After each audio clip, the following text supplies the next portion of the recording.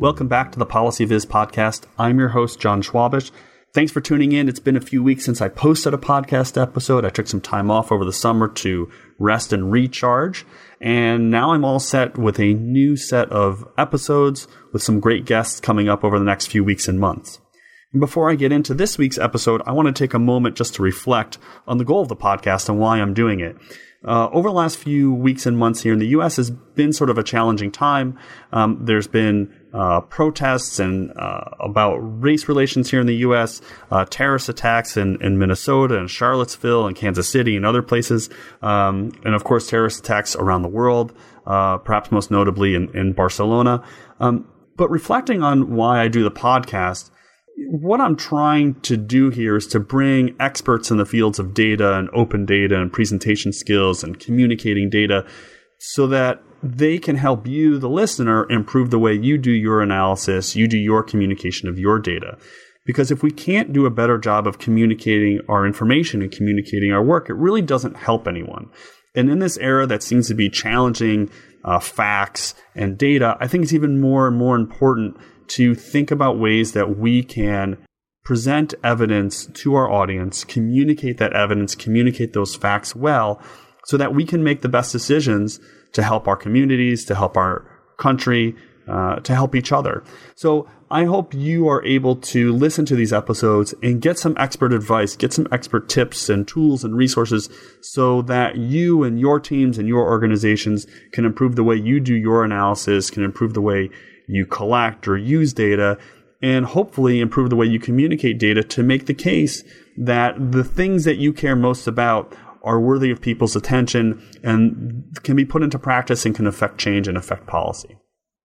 So I'm very excited to have on this week's episode, no stranger to podcasts, no stranger to talking about data visualization, and to talk about an issue that's close to my heart and something I've been thinking about a lot lately, which is the concept of story. So I'm excited to have Robert Kosara on the show from Tableau Software. Robert, welcome to the show. How was your summer? Hi, John. Doing well, thank you. And my summer was very interesting. We all, I guess, took a bit of a break from podcasting and from blogging. So I'm also ready to start things off again. Yeah. And now we can start the annual tradition of arguing about pie charts. That's right. And yelling at each other on Twitter. So good. Everybody can get back to work. I wanted to have you on the show because in the spring, I think you had you put out a couple of papers you were working on, one on your own and one with Jessica Holman and Heidi Lamb, both on stories and how this concept of story applies to data. And I've obviously done a lot of thinking about this, done a lot of writing on it, but I wanted to get your take on how we as people working with data and visualizing data should tell stories, whether that's a word we should even use. Why don't I ask you just to talk a little bit about the research and also your thinking on how we use this word stories with data? Mm-hmm. Sure. So this is something that's near and dear to my heart because I've been doing work in this area for a while now. And I've been looking at a lot of news pieces and what people like to call news stories and looking at their structure and like what kinds of data they use, what kinds of transitions they use, things like that. And over time, so I have these classifications of they're using this kind of transition type, and then I use like Scott McCloud's classification for transitions, and there's Neil Cohn, who has done some work on also comics. So McCloud, I should probably say, wrote this book, Understanding Comics, and he talks about a lot of interesting things there, but one of them is the kinds of transitions between frames. Mm-hmm. And then there's Neil Cohn, who talks more about like overarching structure, like what kind of semantic role the different frames play. And then as I'm doing this, I found myself just having like another column in there that says, this is not actually a story. Like a lot of these ended up being things that start out in a way that looks like a story, but don't actually have an ending. So they end because they can't go on forever, of course, that there's at some point there's just no more step in the stepper, or there's no more space to scroll to because there's just nothing there anymore. But it's not right. But it's not because there's an actual ending there that brings it to some kind of closure or that ends the story in any kind of structured way. And of course, in journalism, there's this idea of the inverted pyramid or the inverted triangle, where you give people the important information up front, and then you give them more, and as it goes on, it kind of becomes less important, so that people don't have to read the whole thing, or even if they don't read the whole thing, they will still get the gist of it and the main message. But if it's supposed to be a story, there's supposed to be at least a beginning, a middle, and an end. Mm-hmm. What many of these things just entirely lack is an end. Yeah. And so one of the two papers, so there's the short paper that I wrote, was essentially on that I said, well, I found a small number, like a half a dozen or so. Well, actually a bit more than that. But I found a small number of stories that I thought were really good stories, that in the sense that they had an actual ending, which is pretty rare, where the end really ties back to the beginning. And then a subset of those, and that's about a half dozen or so, had a very particular structure where they set up a question, or they ask a question, or they make a statement, and then they present some evidence, and then end up with a conclusion that really ties back what was just presented as evidence back to the beginning. So you really have an arc, and you have a sort of like an essay, or like a more of an actual structure that brackets the whole thing, and so it turns into an actual story. And so that's what I'm thinking about. Is like, so what does it mean for the other things? Are those stories? Are those? I mean, they're still called news stories, but what are those? And in many cases, I think they're just a different thing. They're not stories in the usual sense. So in some sense, there's classical definition of story, what we all might intuitively think of when we hear the word story, Little Red Riding Hood, right. And then there's news story, which in some ways is different, because I like that idea that it doesn't tie back to the beginning. Mm. And then there's maybe data story, which is also a different thing. And right. how does... So the question is, where does data story sit? Like, where in space does the data story go? Right. And also, even with news... So, and that's why I've been looking at news stories, because or news pieces... so I like the term news pieces. News pieces. Okay, yeah. But the idea is to look at those and say, well, what do people do? Like, what do different kinds of news pieces do? And some of those are just accounts. They just say, well, this happened, and then that happened, and then that happened. And so you get this sense of, okay, so this is what was going on at this particular point. And some of these have a sort of an implied causality. So they basically say, well, this happened and then that happened, and because of those two things, the later thing also happened. So they pick those, because you can't just talk about everything that happened. So you have to be specific and focus on just the things that you think are important. So there is obviously a choice there, but it's not always very clear what that choice is based on, or why those things were chosen. But that's one example. And then there's this thing about what's called an explainer. And those are often also kind of historical. So it says, like, well, there are racial tensions here and there, and then it talks about what happened in the past, and that also very often doesn't really explicitly make the connection, but it does talk about like things that probably or likely had an impact or an influence on what happens today, or what has happened and what was newsworthy last week, whatever. And so those are things that people build, and then there are more kind of technical ones, like explaining how a machine works, or how a phone call works, a cell phone call, how is that connected, and stuff like that. So there's more like technical explanations. Mm-hmm. And then there's like the background, like it just there's more stuff around what's happening. So but those are so I'm trying to get to the point of saying, well, there are reasons for presenting information that we like to call story, but that often have a different intent. They're more about explaining something, or laying out information, or just kind of retelling what happened. And some of those look more like traditional stories, but I think many of them actually really don't. And they're more like background and stuff like that. So to your mind, what defines for you the traditional story? Is it that it resolves some conflict at the end, and it's not sort of the traditional explainer, like? And then if I were to take that traditional story definition, how would I be able to apply data or data visualization to that model?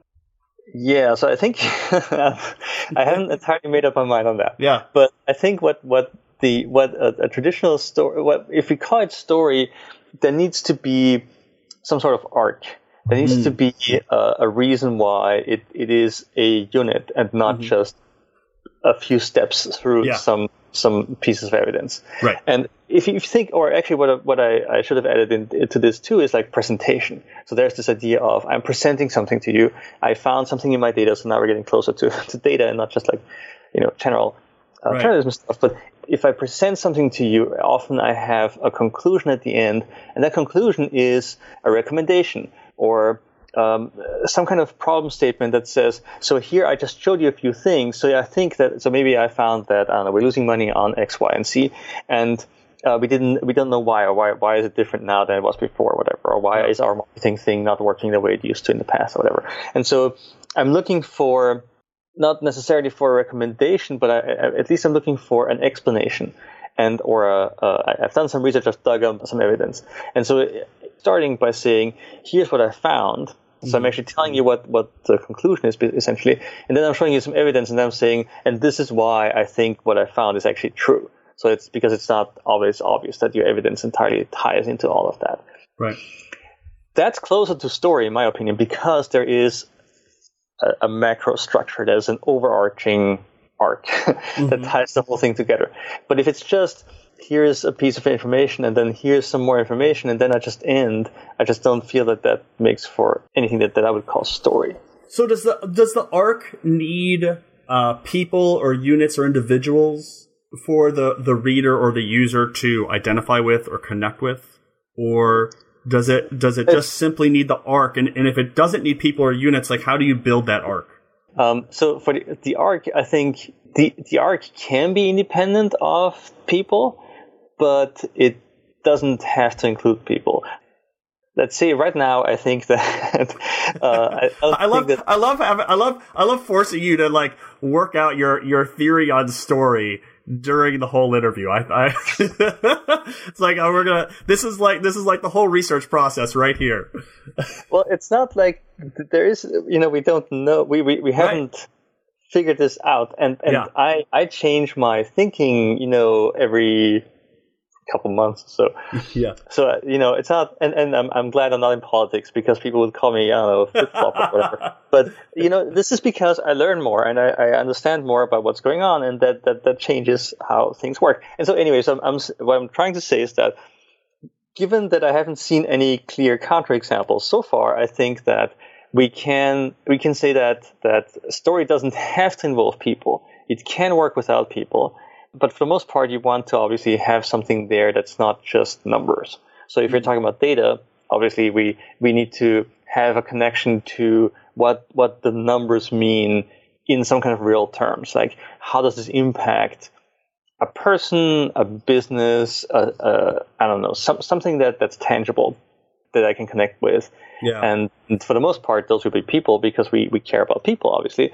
But if my presentation is about marketing, then I might not care. Like, I don't have to make up a person. Like, there is this whole idea in I guess it's also true in marketing, since I'm using this as my example right now, but also like in user research, that you make up these personas. Yeah. And the personas become these draw men where they become way too rich and over embellished for no reason at all, other than just because it's fun to make up a new person. Mm-hmm. But they're actually more of a distraction than anything in many cases. So being clear about what you want and being clear about what the story is really about, like, what should the story, what are you trying to achieve with the story? What are you trying to communicate? And then building the whole thing around that, rather than trying to make it an amazing story that has like all kinds of conflict and people and protagonists. I think that's actually more of a distraction than anything. Yeah. And that's also where this term storytelling has kind of taken on a bit of its own dynamic that isn't always that helpful, because we get sucked into these rabbit holes that fun to explore, because there's so much with traditional story, but it's not necessarily all that helpful for presenting findings and data and analysis. Right. But just kind of but it can make for a fun story. I mean, sure, but it can be a distraction as well. But it leads to my next question, which is, do these conversations really matter? Right? So when I say to someone, I'm going to tell you a story with these data, in some ways, we've all sort of accepted this word story. We haven't well defined it, but we've all sort of accepted it. So when someone says, here's a graph and it's a line chart, and they're like, oh, the story I'm telling is this, we sort of like nod our heads and say, oh, okay. When I think you and I would probably agree that that thing itself is not a story because it doesn't have, it doesn't have an arc, doesn't have a conflict, doesn't really have a resolution. So, like, is this purely an academic discussion, or does it have implications for people and how they think about communicating their data? Yeah, I think it's both. Because there certainly is, if you want to be specific, I think there's this whole thing about line charts in particular, and anything that depicts time lends itself to telling a story. So it doesn't actually do it itself, but it does give you the material, right? So you can look at the line chart and you can see, oh, it went up during this time, and then it dropped, and then it went, and then it increased again. And you can say, well, oh, I know why it dropped because this happened and that happened, and then it was increasing because we did this and that. You can add a lot of information to that because time just time is so inherent in story that it just kind of makes you essentially tell the story. It forces it out of you almost. Yeah. And that's why it's both a bit of a pitfall and it also kind of doesn't matter all that much, because in the end, because we're so good at telling stories, I guess we mistake the material for the actual story. Like we mistake the numbers for the story in this case, which to me is annoying, but it might not be that important in kind of a practical sense. But yeah, from an academic point of view, I think that distinction is quite important because we need to understand what is the story and what is just the material that makes the story. Mm-hmm. But what this story, in my opinion, is the pieces that actually tie it together. Yeah. Like the connective tissue between the steps that actually make the narrative. I like that distinction, but I also think, like you said, it's a little bit of both. But I think in some sense, being able to define what we mean by telling a data story then forces us to be careful with that word. And so if we're just making a graph, you have this list of examples in one of the papers. For me, like the one that always is the first one that comes to mind is Snowfall from the New York Times. Like that one is still for me is a real story. And I would contrast that with like a graph where I'm not telling a story. And so if someone said, here's this story I'm telling you, and they show me a column chart, I'd say, no, that's not a story. This thing is an example of a story. If you want to tell a story with the data, you need to think in a different way. And so in some ways, making people think more carefully about the word story forces them to think about who they're communicating with and what they're trying to say. I don't know. Yeah. No, for sure. So a story also needs to be targeted and tailored, I guess, to the audience. So you want to make sure that you have the information there that they need, that they have, and that they understand who the audience is and what they know, what they don't know. But your example also is interesting because Snowfall is this very elaborate piece that came out in 2012 or so? 2012, 2013, I think. I think 2012, yeah. And at that time, it was this very long, scrolly piece that had 5-6 pages? 5 or 6 sections, yeah. And each page was a long scrolling thing that had animations, and it started with a video, and so it was very elaborate. And at the time, this was a totally new thing. And it's clearly a story that there's a lot of narrative in there. There's a lot of narrative about people, and there's this legal term too. But it tells the story of what happened and of the people and so on. So this was about this avalanche that happened and that people got caught in somewhere here in actually close to where I am in Seattle. Right. But the problem with that comparison, of course, is that Snowfall is this enormous, huge piece, and so there's lots of kind of steps in between that and a simple chart. So there are ways you can turn a simple chart into a story by just using some highlighting and stepping through a few things, or maybe building up the chart by saying, well, I don't know, here's the competition, here's us, or and then maybe over time or given different segments or whatever, and you can build things up that way, and you can actually use a story using a single chart, but just by hiding parts. I do this a lot actually in Keynote, just putting stuff on top of charts and then revealing them over time, and that you can make really interesting little stories that way. You just have to play with that a bit, and so that's what I'm saying though, that the chart, almost any chart, if it's not too complicated, can become the raw material for a simple story, and then you can just kind of work with that a bit and figure out, well, how do I start by not overwhelming people, by not giving people too much stuff at the same time, but focusing them on one thing and saying, look at this first and then look at that. And that way you set their expectations, you set their baselines, you can compare and so on. And that then turns the whole thing into an actual structured presentation and perhaps into a story. So does this require either animation or interactivity or a presentation where you are revealing the pieces of the graph? And does that mean that to tell a story with a chart with data, you can't provide a single static graph? Well, you can have a single static graph and then a bunch of text, right? And so that way you can always tell the story in the text. But if you really want to use the chart to tell the story, I think you need. I'm not sure I want to call this animation. So for builds, for me, don't actually have to like have any kind of transitions. You could just like you actually do this like as PDF pages and just kind of flip through it. Or so it doesn't have to be smooth animation. That's what I mean. So it doesn't have to be motion. It can like just be like a motion. Right. You can just like the simple thing is just like not show something and then show another thing and another thing. You can very easily build those things. You don't need fancy animation. In fact, animation probably actually gets more in the way than anything. Mm-hmm. But so yeah, for sure, you can do that. You can also highlight things. You could just do like Cole Nussbaumer talks about this a lot in her book. She does these. She takes a chart and basically turns it all gray, and then she just highlights by using heavier, like a stronger color, like a dark blue, highlights the things that are important. You can do that with lots of things. You can make like some of the lines in the line chart heavier and darker, and that way you end up just focusing on those, even if you have other stuff there. So it doesn't mean you have to hide things entirely. In fact, you want to show context, you want to show comparisons. But by being a bit more selective about what you show and exercising some judgment there, I think you can actually walk people through the data and the presentation pretty easily and pretty effectively. And if you do it right, I think the tools are really super simple. I don't think you need anything fancy at all. Yeah, I think that's right. Where you have the graph with the one line and then another graph with two lines and maybe some text on it that walks people through. Yeah. Oh yeah. I wonder why people still don't do that. I feel like it's the same reluctance to do like small multiples where more graphs is in some ways worse than having one graph with everything on there. And I don't know if that's a holdover from, it's printed. Thinking in a print world where we want to get everything on a page, but that's not the case when you're online. So there still seems to be, at least in my experience, a reluctance to take a graph or a complex graph or even a simple graph and break it up into multiple pieces. Yeah. And that I think is because there's still this mindset of analysis. You want to have, or it's almost like a table.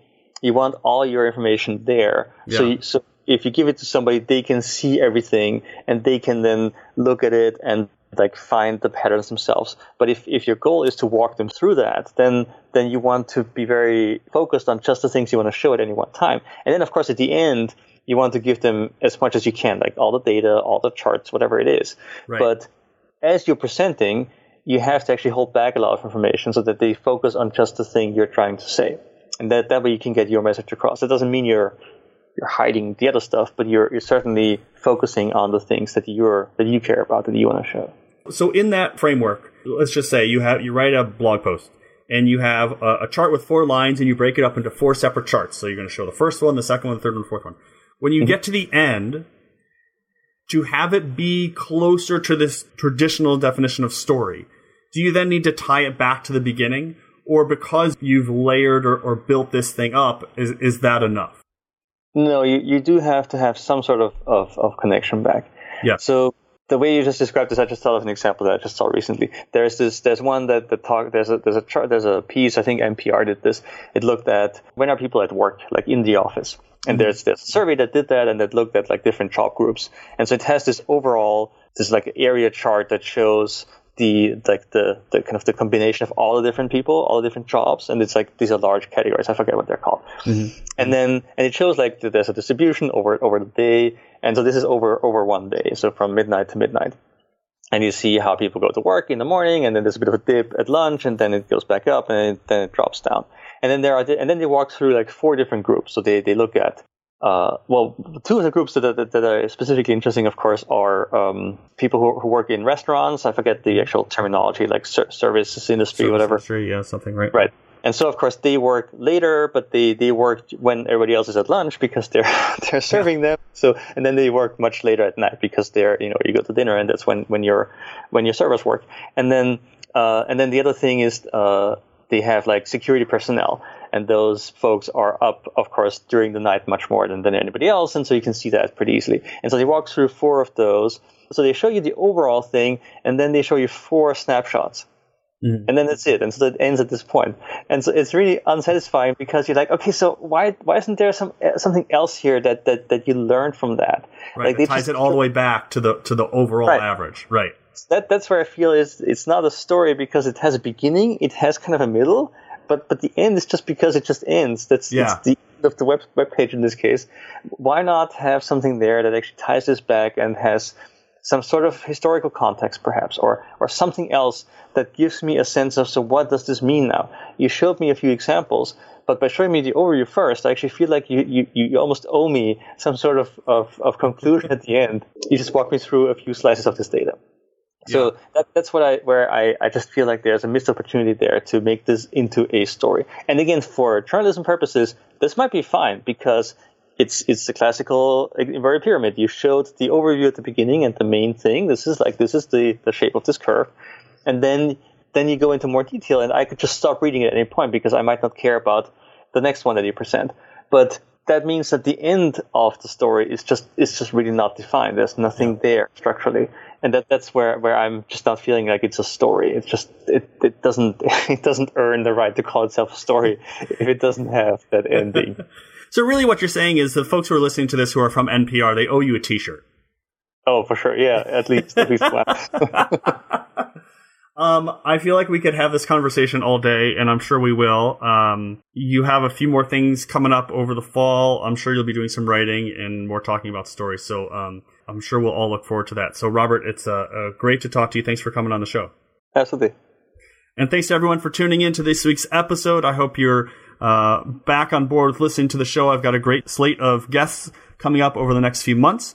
So thanks for tuning in. Be sure to get in touch. Let me know what you think of the show if you have suggestions for guests. So thanks again for listening. So until next time, this has been the Policy Viz podcast.